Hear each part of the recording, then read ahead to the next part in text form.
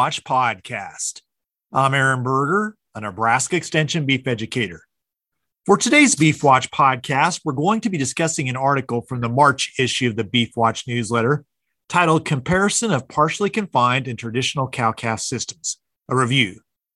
This article is a review of the 2022 Nebraska Beef Cattle Report, Comparison of Partially Confined and Traditional Cow-Calf Systems. And that article can be found at the beef.unl.edu website.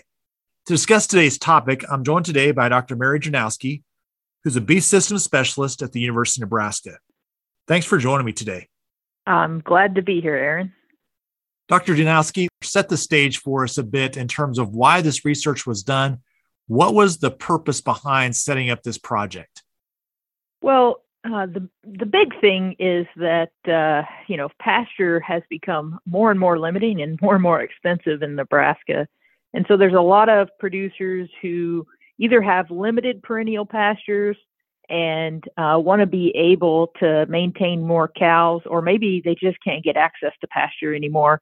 And so the idea was we were trying to develop some systems that might work without perennial pasture, and we wanted to compare them to perennial systems. And so we were thinking about how do we couple the cropland and the opportunities to be able to grow annual forages or cover crops with maybe some dry lotting during the summer. So that was kind of the idea. Now, as a part of that, we thought that if you were going to have cows in confinement during the summer, we thought it would be best not to have them actually calving in the spring, so that you didn't have calves being born into the colder, wetter conditions in a dry lot. So we actually moved the calving season to summer. And the whole purpose of that really was to get the calves out of the dry lot fairly early in their lives and out onto some cropland. The cows that are in this research study, what would have been the approximate date of the start of calving for them? The very start of calving would have been July 15th. And then, of course, we had basically a 60-day calving season. So we call them August calving, but they start July 15th and go to about September 15th. Talk a little about the system in terms of what were the cows on in terms of a diet in the dry lots. And then when they moved from dry lot to cover crop, what were they grazing? So the system was basically that the cows would be in dry lot from kind of mid-March through until early October. And during that time, they were mostly getting a ration of distillers grains and straw, so like a 50-50 mix. Now, over time, that diet has changed based off of just what feeds were available. Most recently, they've actually been on a diet that had quite a bit of corn silage in it, mixed with straw and then some distillers. So usually the idea is that we want a diet that's fairly energy and protein dense, that we can limit feed. So a lot of times these cows are not actually getting full feed. They're getting something around 1.5% of body weight in gestation, and then we're going to something more like 2 to maybe 2.5% of body weight during early lactation before they go out onto our cover crop. In this case, in October, would be oats that was planted after either early harvested corn silage. So we had some 84-day corn that actually worked really well, or after wheat, and that would be kind of a delayed planting because we would not want to plant the oats until the 1st of August. And that's just because it's a little bit too warm for oats before that, and they'll actually start to try to go reproductive, put out a head, and they won't be very high quality. So we kind of delay a little bit in the wheat system.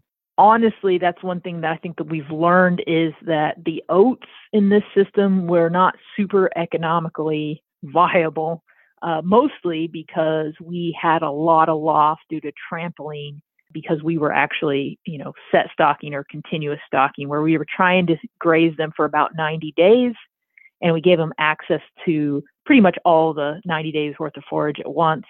And we were starting to see that the disappearance rates were very high, like 150 pounds per cow per day kind of thing. So I think one lesson we learned there is that if we are going to do that, we need to actually do some sort of either strip grazing or at least, giving them like a smaller section and giving them access to something new, maybe once a week or twice or once every 2 weeks, just to cut down on the loss when we have a rainfall event and they trample in a lot of forage. You mentioned the oats is a little bit expensive. And as we look at crop prices today, corn and soybeans are quite high compared to what they historically have been.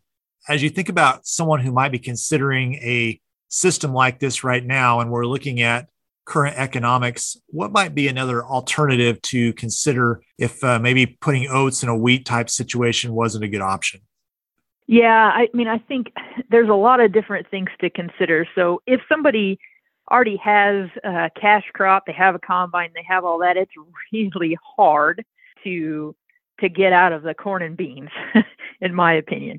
So one thing that we're actually going to move towards this year is actually thinking about really taking advantage of corn residue and actually taking those cows to corn residue as quickly as we can.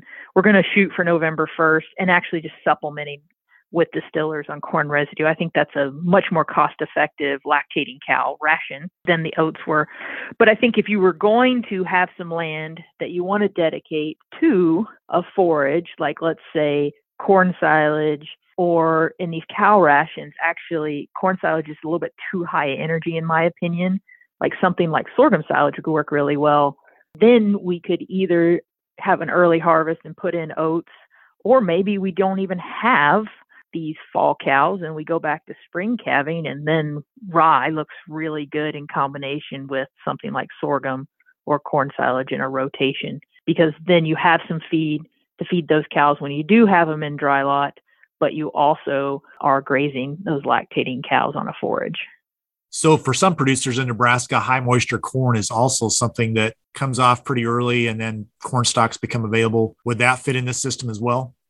Yeah, so high moisture corn, we've tried planting something for fall forage after high moisture corn, and it doesn't work for us. It's not quite early enough. We really say the deadline for oats is at least in kind of the central part of Nebraska. If I go farther north, it's probably going to back up some, but usually we say September 1st. If I can't get it in before September 1st, I might as well go with something that's winter hardy and think about spring forage, because I'm not going to get enough growth for any kind of fall grazing. So high moisture corn probably does not work if you're looking for a fall forage. But high moisture corn would really fit nicely with the idea of grazing cows on stalks, because it would come out early enough to where you could theoretically put your cows that are actually about ready for breeding on high moisture corn stalks and feed them distillers. And that would work really, really nicely, because that's actually one of our challenges in this system is stalks aren't available until after we're halfway through the breeding season. So we either have to breed in dry lot or we have to find some other forage source. Talk a little bit about the two cow-calf systems. We have a March calving system, and then we've got this late July, August calving system. How did those two compare? What was the breed up on those cows? What was the calf health, performance of the calves? How did they compare to one another? Well, so the two systems, both of these are kind of what we're looking for eastern Nebraska type systems. So the traditional systems, basically April calving. So it starts calving about March 15th. And in that system, we're going to perennial smooth brome grass, right? So we're going to spring brome grass in May, and we graze until October, and then we feed a little bit of hay if necessary, depending on how much the pasture has left. We're trying to get to stalks, if that makes sense. So we're weaning, and then we're moving those cows to stalks, and then they graze on stalks until March. We feed a little bit of hay until the smooth brome is ready. So pretty typical. In that system, we were getting about 94% breed up, and that's basically what we got in the traditional system. In terms of the difference between the two, the biggest difference was we had a difference in weaning weight.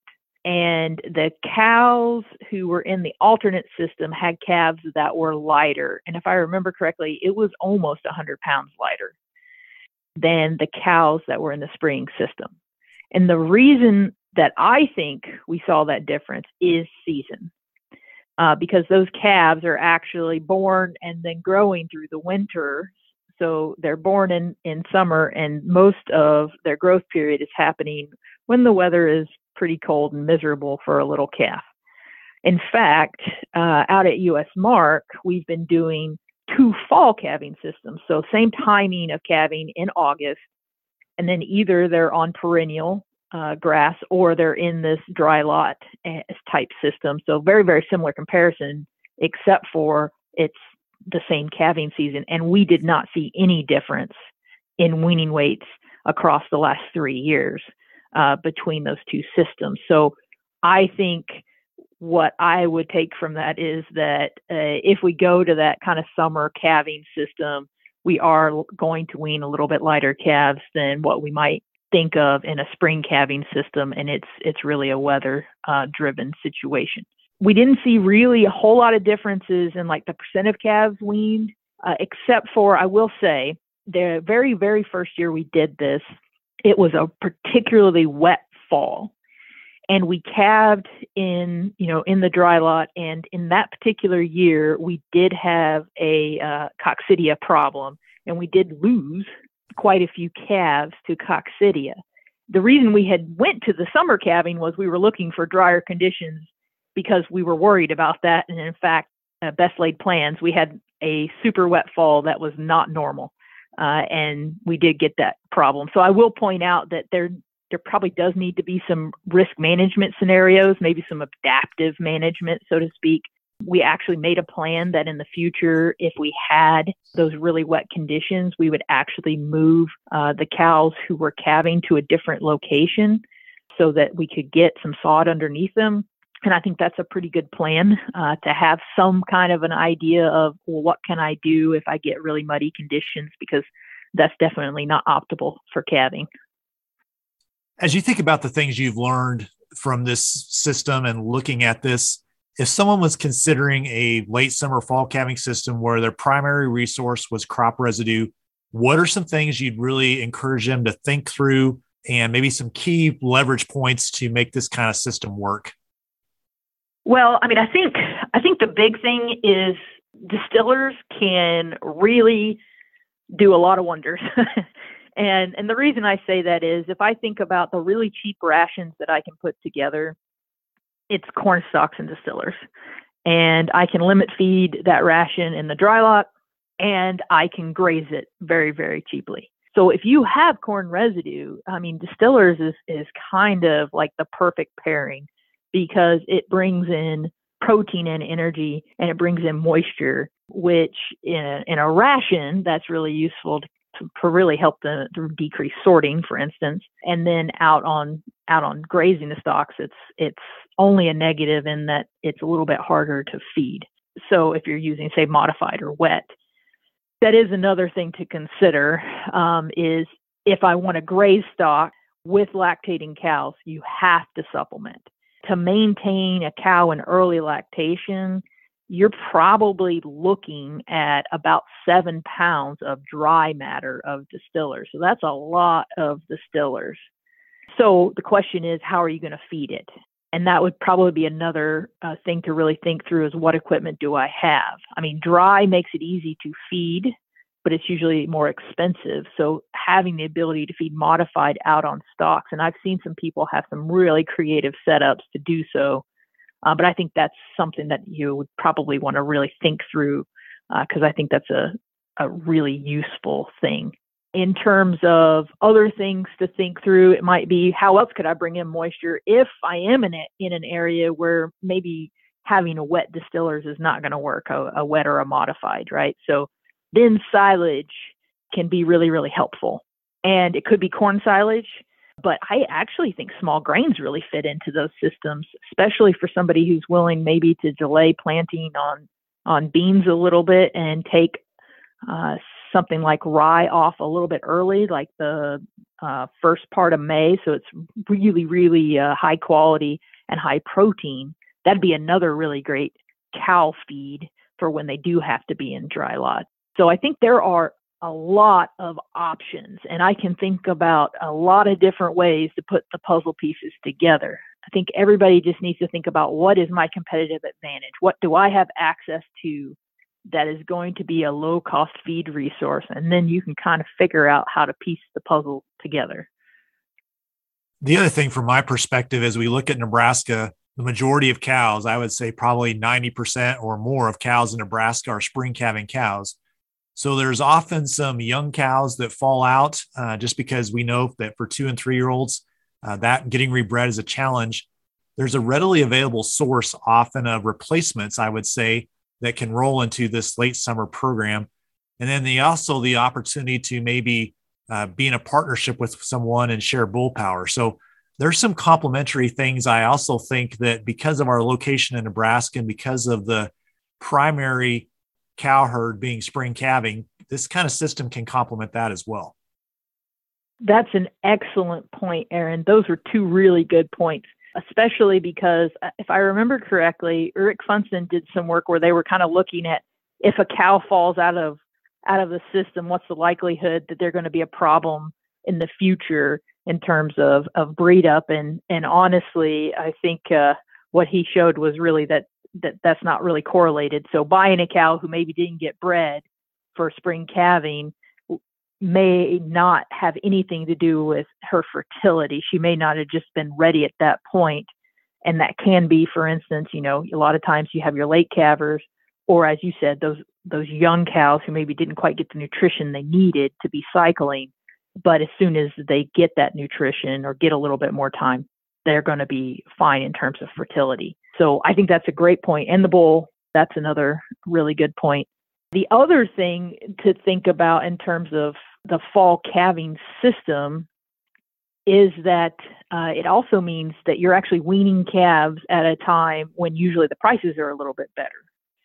So you are likely giving up some weight compared to spring calving, but we also get a little bit more value out of those calves in terms of market prices when you'd be weaning them. And in fact, that's actually another thing we're going to try in the next couple of years, is actually to keep them on stocks longer. And so kind of weaning late.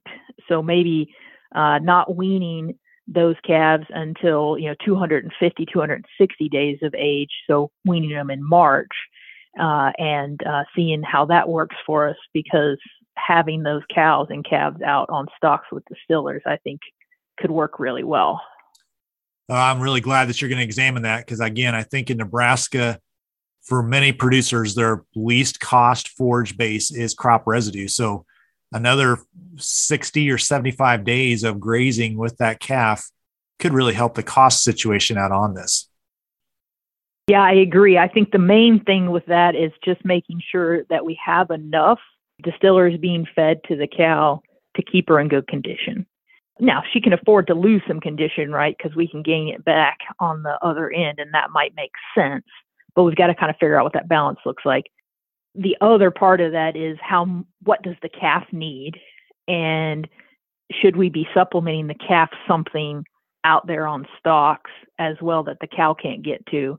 Those are all questions that I don't know the answer to. In my head, it would make sense, because the only time I see, creep feeding, in this case, I would just feed some extra distillers. But the only time we see creep feeding actually makes sense is on low quality forage. Because we get such an increase in performance, and this might be that situation. One other thing you mentioned that I'd like to just kind of bounce back to is you talked about marketing time for the calves, but for those non-pregnant cows that did not get pregnant, that springtime window is not a bad time to be marketing a cull cow either. So there can be some price advantage also just from those cows that are leaving the herd also. Yeah, exactly. Somebody might buy them and put them back into their spring herd. So I think there is some benefits to thinking about this late summer calving system. Anything else on this topic that you think would be valuable for producers to think through as they consider a late summer fall calving system with crop residue? Well, I do think I actually just went out and visited an operation today that they're not calving in the late summer, but they are calving in dry lots. And one of the things that they did that I really like is they have a creep gate and they have access to a perennial pasture for those calves. And they mentioned that those calves during the night, they all go out and lay in that grass. And I think that makes a lot of sense to give them that opportunity to get away from mom, get away from any mud, any dust if it's in the summer. So thinking through the opportunities either to give those calves a separate area that you can either bed well or that is perennial or even annual forage, just something to get them into some bedding and allow them maybe even to creep graze actually kind of makes sense to me if you're going to have pairs in dry lot. Thanks again for joining me today. Yeah, I've enjoyed it. I think this is one of those things that there's still a lot to learn. And every day I learn something new as I talk to producers who are trying out different components of these systems. For more information on the topic that was discussed in today's Beef Watch podcast, I would encourage you to visit the beef.unl.edu website. Again, the topic that we discussed today and the title of the article, Comparison of Partially Confined and Traditional Cow-Calf Systems, a review